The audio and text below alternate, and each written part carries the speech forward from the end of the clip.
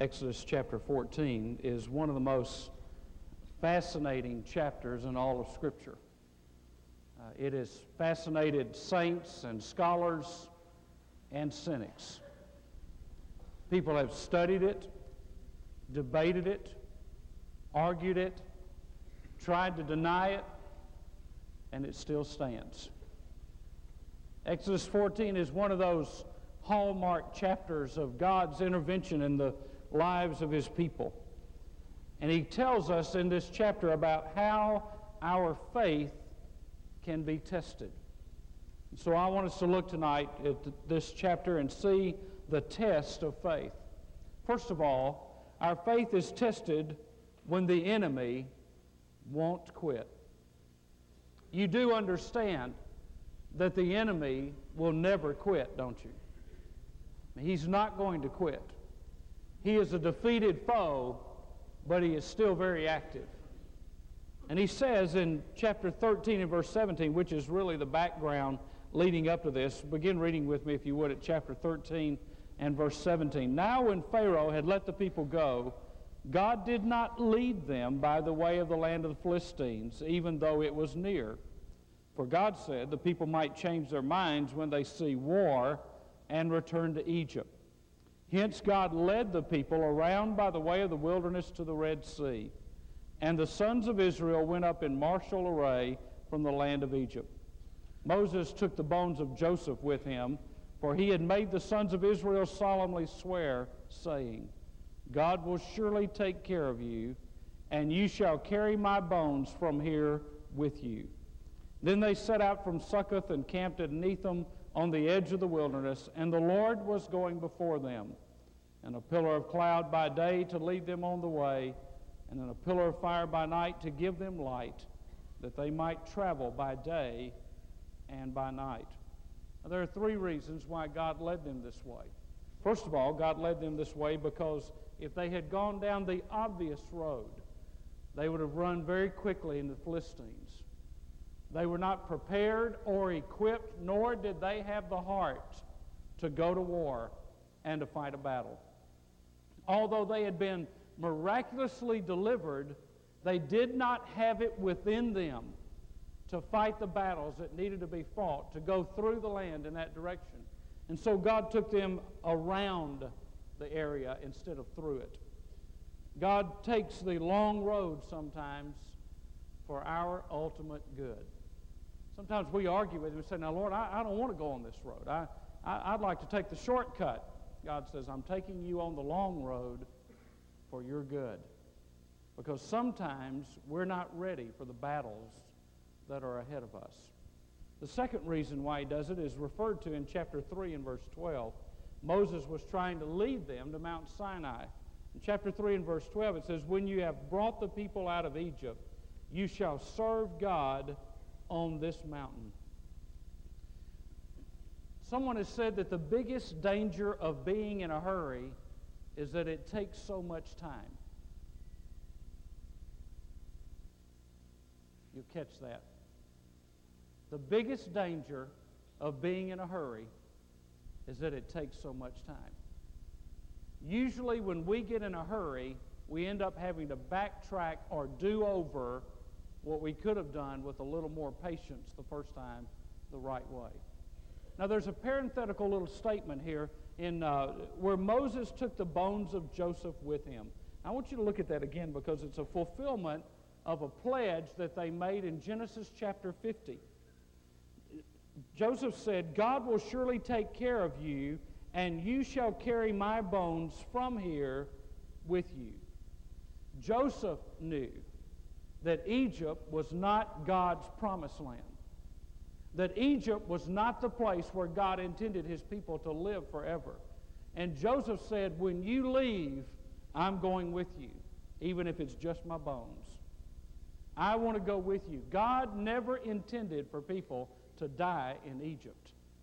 God intends for people to go to the promised land.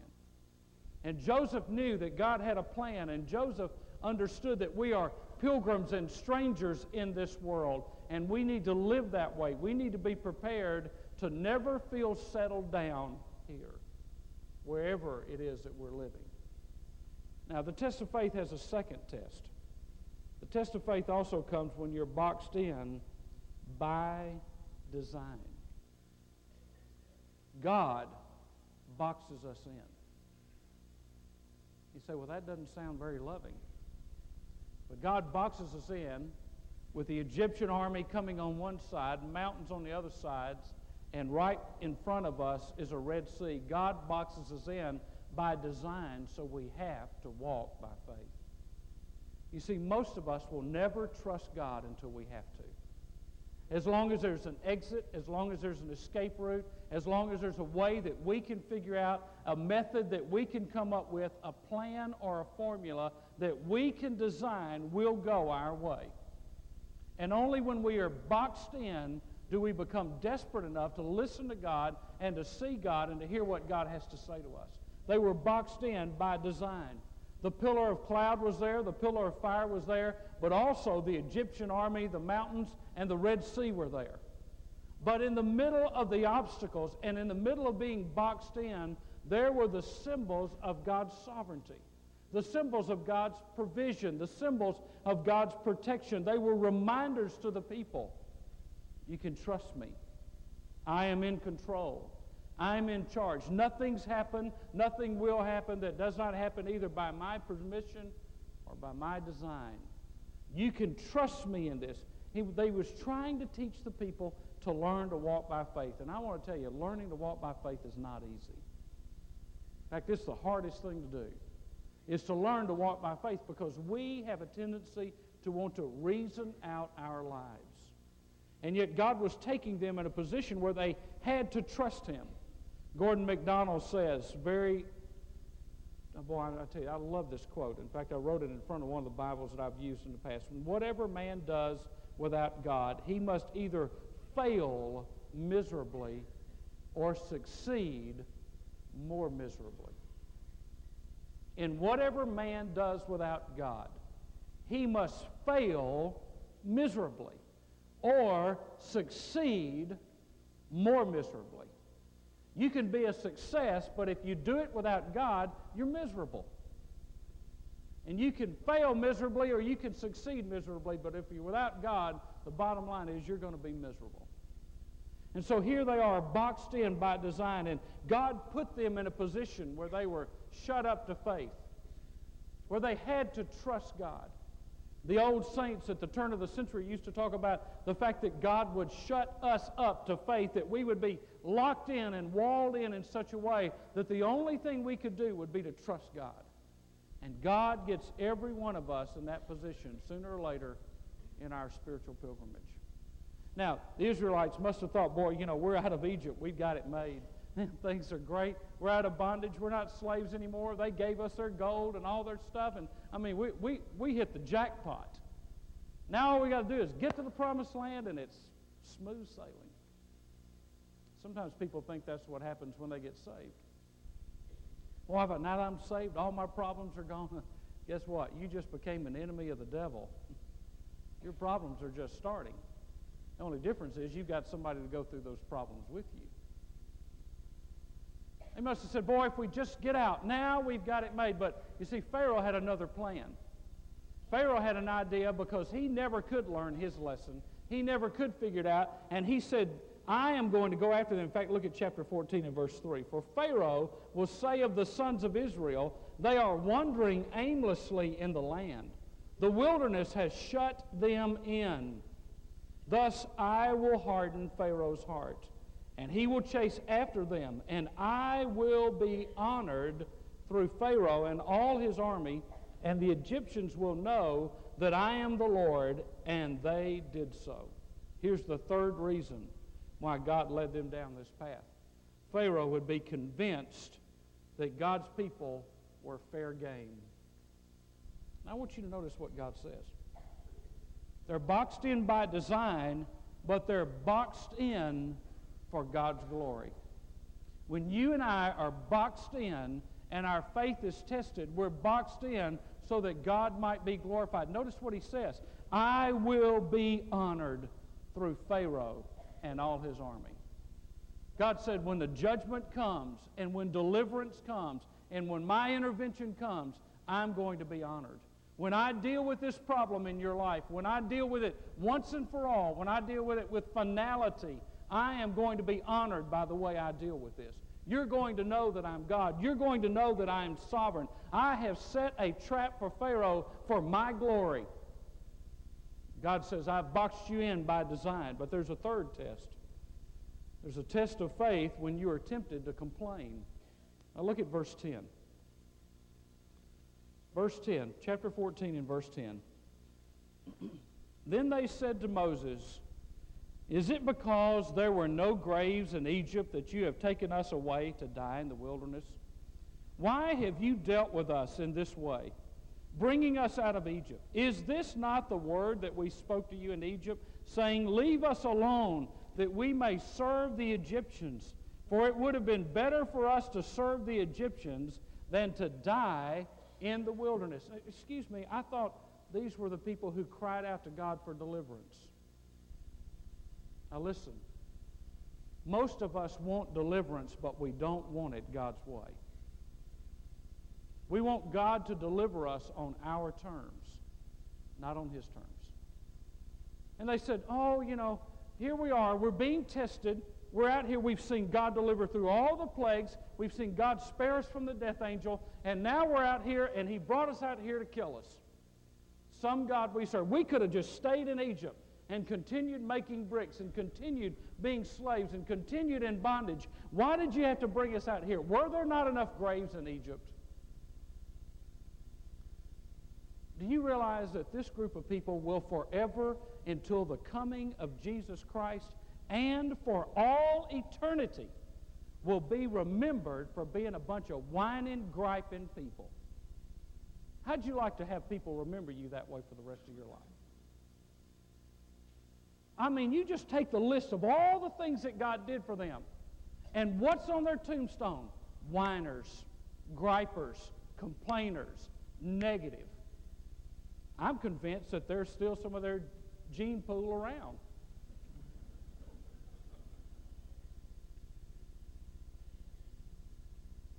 I mean, I can go through pictorial directories of every church I've been in, and I can look at a picture and I can immediately say, that person never did anything but complain all their life. I mean, they griped about everything. They complained about everything. They just whined about everything. Didn't matter what God had done for them. They wanted to complain about it. You see what they did? They murmured, and look what they did. They murmured at Moses, but really they were murmuring at God. You didn't do what we wanted you to do, Moses. You got us out here in the middle of this, and I want you to see what the problem is. Let me tell you what complaining people show us. Complaining people show us they don't pray. If you listen to anybody who's complaining and griping and negative, mark it down, write it with a magic marker across the top of their head. This person doesn't pray. Because when you pray, you don't complain, and when you complain, you don't pray. When I am complaining and when I am negative and when I'm frustrated about something, I can always look and say, my prayer life is not what it's supposed to be. I'm talking to people and I'm not talking to God. Now just mark it down, folks. One of the tests of faith is how you react when you're in trouble. How you react when problems come your way. And you rarely find these people praying. You find them complaining. I can think of at least one church that Greg, would you agree that probably could be renamed the Complaining Baptist Church? I mean, they were proud of the fact that business meetings went 3 and 4 hours. Proud of it. Now, they were never excited about an invitation going by more than one verse. But they were proud of their complaining and their griping and their arguing and their bickering and their fussing. And I just have one question. Where's the glory of God in that? Because you see, if somebody can't be saved by overhearing what we do and how we do business, then God's business is not being done. Now listen. What will people remember about you? That you were positive, that you had faith, that you believed the best, or that you always saw the speck of dirt on a clean slate? Will they remember that when you got boxed in, you murmured and you complained about the lot in life that you had? Or will they remember that you lived life with grace even in the midst of desperate and dark times? I can tell you this, when you fail the test of faith, you will always imagine the worst possible scenario for your life. When you fail to pray and when you fail to walk by faith, you will come to the conclusion that God led you out here to die and there weren't enough graves in Egypt. But when you walk by faith and when you walk in prayer, you know that wherever you are, that's where God wants you to be. And you just need to walk in His will and wait patiently on the Lord. Now, some words that we need to speak in faith. When we're backed up against the wall and when the bottom's falling out, and there are some words that we need to remember, and there are three phrases that I want you to see. First of all, look at verse 10. Pharaoh drew near, the sons of Israel looked, and behold, the Egyptians were marching after them, and they became very frightened, for the sons of Israel cried out to the Lord. Verse 13, but Moses said to the people, do not fear. Stand by and see the salvation of the Lord, which He will accomplish for you today. For the Egyptians whom you have seen today, you will never see them again forever. The Lord will fight for you while you keep silent. Oh, I love that verse. I love the words that God puts in the Bible. The Lord will fight with you if you just shut up. That's the Catt paraphrase. If you'll quit whining and complaining, and if you'll quit feeling sorry for yourself, and if you'll quit having a pity party, and if you'll quit talking about all the wrongs that have happened in your life, if you'll just be quiet and trust God, He'll deliver you. You see, when you pour out your heart, the first person you got to pour your heart out to is God. You see, we can't get honest. Greg talked about being honest. We can't get honest enough to tell God our hurts because we're afraid to tell God, but we're not afraid to tell everybody else. And God is the one that receives them best. God is the one that's never offended by our fears and by our hurts. God is the one that we need to listen to. And He said, don't be frightened. And He told them to do three things. First of all, do not fear. Fear plays on our minds. I tell you, if you let fear get a foothold, it will build a wall in your life. Do not fear. There's a Chinese Christian who said, we should not worry at night, for we will lose sleep. We should not worry at mealtime, for we will get indigestion. We should not worry at work, for it affects our work.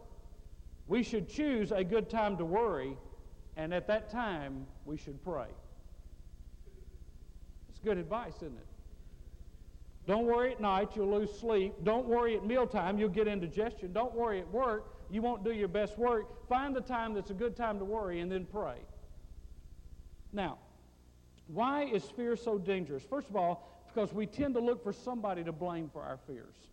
Were there not enough graves in Egypt? We tend to look for somebody to blame for our fears. Secondly, we tend to lose perspective. Once fear begins to take over in our life, we begin to lose perspective and we forget all the things that God has done. We have short memories. I'm not very good at this, but I need to be better at keeping a journal and of keeping a list of the things that God does. I'm not as good at this as I need to be. But I want to tell you something, folks. The things that God has done for me outweigh all the bad things that anybody's ever done to me. But I tend to forget that. How about you? I mean, every plague. After the fourth plague, not one plague touches the land of Goshen. I mean, they're over there and they're looking out into the land. There's just a dividing line. The plagues are not touching them. They go, well, you know, God's really good. I mean, this plague's got them. Doesn't have me. They sprinkle the blood of the Passover lamb over their door and the death angel passes by it, you know. There are a lot of people that lost their firstborn cattle, firstborn children, firstborn everything. But look at us. We've got everything that we had when the day started. God's been good to us. Brought out of the land of Egypt. Delivered through the Red Sea. Water from a rock. I mean, you make the list of the things that God did for them and how often and how quickly They lost perspective on what God had done. I think God's people have the shortest memories of anybody in the world because we forget how good God's been to us. I mean, the first sign of an ingrown toenail, and whoa, it's so hard, and things are so awful, and things are so bad for me. But you got to get your life in perspective. Whatever you're going through, it could get worse. I love what Mark Lowry used to say. Remember that line Mark Lowry used to say, whatever you're going through sure beats hell? Next time you're just around somebody and they're just telling you, you know, you just don't know what kind of day I've had, just say, sure beats hell. They'll be startled and they'll get over it eventually. Thirdly, we tend to shut down spiritually.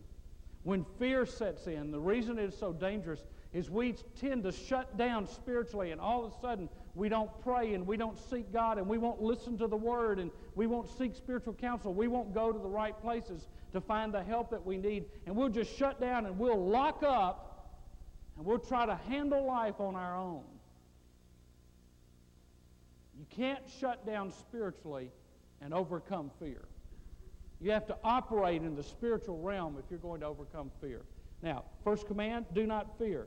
Second one is very obvious. Don't panic. Don't panic. Notice a little word, do not fear, stand by.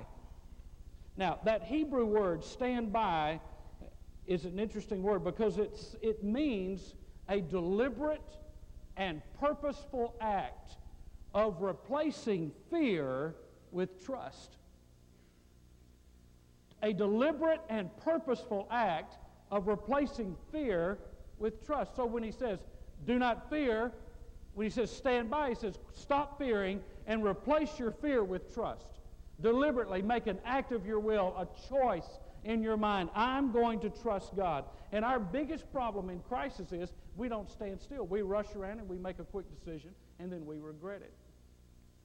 Fear-induced mistakes are legion in many of our lives. Isaiah said, you will keep him in perfect peace whose mind is stayed on you. Why is this important? Because waiting brings perspective. Waiting brings perspective. Over the course of time, God gives you perspective on the issue that you may not have in the moment and in the crisis. How many times have you and I looked at our lives and we've seen something, we're going, oh, you know, I don't know how God's in this. I don't know how God can be in this. I don't know how God could get glory out of this. I don't know why God would allow me to go through this. I don't know why this had to happen to me. And over the course of time, you look back on it and you say, you know, God got glory out of that. You know, God used me in ways I didn't know through that situation. You know, God met a need. God grew me in my faith. By the way, you do understand, don't you, that most of us will never grow on our own. It takes God boxing us in for us to grow. Because only when we're boxed in do we get desperate enough that we want God to overrule our decision-making process. We have to stand firm and stand by. Then there's a third command, go forward. Verse 15. Then the Lord said to Moses, why are you crying out to me? Now apparently Moses went over to the side and started telling the Lord about all these people griping. And God said, Moses, what are you coming bringing this to me for? Tell the sons of Israel to go forward. Now notice what he says. As for you, lift up your staff and stretch out your hand over the sea and divide it, and the sons of Israel shall go through the midst of the sea on dry land. Michael Bowden says this, standing still in the midst of problems may be an expression of trust, but going forward into an impossible situation is a greater one. Someone has said that there are only two positions in God's presence, on your knees and on your feet. Get on your knees. Don't fear. Get on your feet. Go forward. Get on your knees and seek the Lord, and get on your feet and move out in what He has said. God is always calling us to our knees and to our feet. He calls us to our knees to get perspective. He calls us to our feet to move forward. He calls us to move out, and everything changed in these people when they moved out and stepped forward. Everything changed. They would have been an unknown group of delivered slaves who died a few days after their deliverance if they had stopped and said, we're not going to go. We don't care. I know it looks like it's dry land. I know it looks like the water's parted, but we're not going. If Moses hadn't lifted his staff, if the people hadn't gone forward, they would have all died right there. There would be no promised people. There would be no promised land. There would be no Messiah. Everything in history changed because they finally stepped forward and went out in faith. Now, we know that didn't last long, but at least they moved out in that point. Now, let me give you a couple of insights here.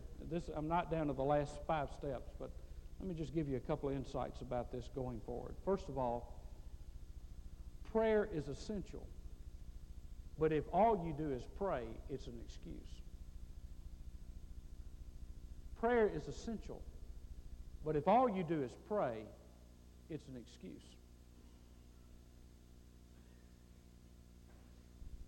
You see, you can just say, I'm praying about it, I'm praying about it, I'm praying about it, I'm praying about it. Sooner or later, you've got to get up and do something about what you've been praying about.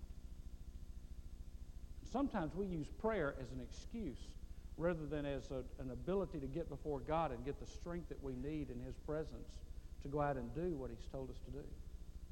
You can pray about witnessing to people all day long, but you got to get out and do it sooner or later. You can pray about being obedient, but you got to get out and be obedient sooner or later. You see, you on your knees, and then you're on your feet. You pray, and then you get up and act on your prayers. I wonder, how many miracles have we missed because we wouldn't go forward? How many miracles have you missed in your family, in your personal life, in the life of this church, because we were afraid to take a step of faith? You see, you can't expect God to provide a miracle in your life if you're not willing to step out and stand on a promise. If God says, lift up your staff, stretch out your hand, and tell the sons of Israel to go forward, if we wait until God carries us, we'll never get there. How many times have we missed the blessings of God by not walking out on the miracle that God has provided for us? I don't find one time in Scripture where God ever said to people, get on your knees and pray and retreat. Go backwards. Back up. Don't go ahead in your commitment. Don't go forward in your faith. Back up to where you used to be. Not one time did God ever tell His people to back up. God is always calling His people to move forward. Hudson Taylor said it very well. There are 3 stages to any work of God: impossible, difficult, and done. One preacher says that there are 5 steps in going forward, and I tell you, these are very, very, very good principles. Number 1, from the point where God has placed you. How do you go forward? How do you know how to go forward? Number 1, from the point where God has placed you. Number 2, along the path that God tells you to take. Along the path that God tells you to take. You just don't go forward. You have to go forward along His path. Number 3, by the light that God supplies. By the light that God supplies. Number 4, with the staff that God provides. The resources, the staff that God provides. And number 5, to the land which God prepares. You see, we learn by going and we learn by doing. We learn by going and we learn by obeying. Now, in just a minute, we're going to walk out these doors. And I don't know which door you're going to walk out. I don't know where you parked or what door you came in or how you'll end up leaving this building. But in just a minute, we're all going to leave. But whatever door you go out, there's a danger outside that door. The danger is that you'll spend this next week complaining instead of praying. The danger is that you'll spend this next week loving God less than you ought to. Living on a lower plane than God saved you to live on. Not trusting Him in ways that He wants you to trust Him. Not loving other people the way that He wants you to love other people. The danger is that we'll go out of here and see an obstacle, and instead of seeing an opportunity, we find all the reasons why we can't go forward. Before every Christian and before every church, there comes a crisis of belief. There comes a moment when we have to decide, do we see obstacles or do we see opportunities? Do we see the hand of God? Do we believe that God has led us this far to take us forward? Or do we believe that God has led us this far for us to die in defeat? I believe that God has led me to this point in my life for me to go forward tomorrow. I don't believe God has led me this far for me to die in defeat.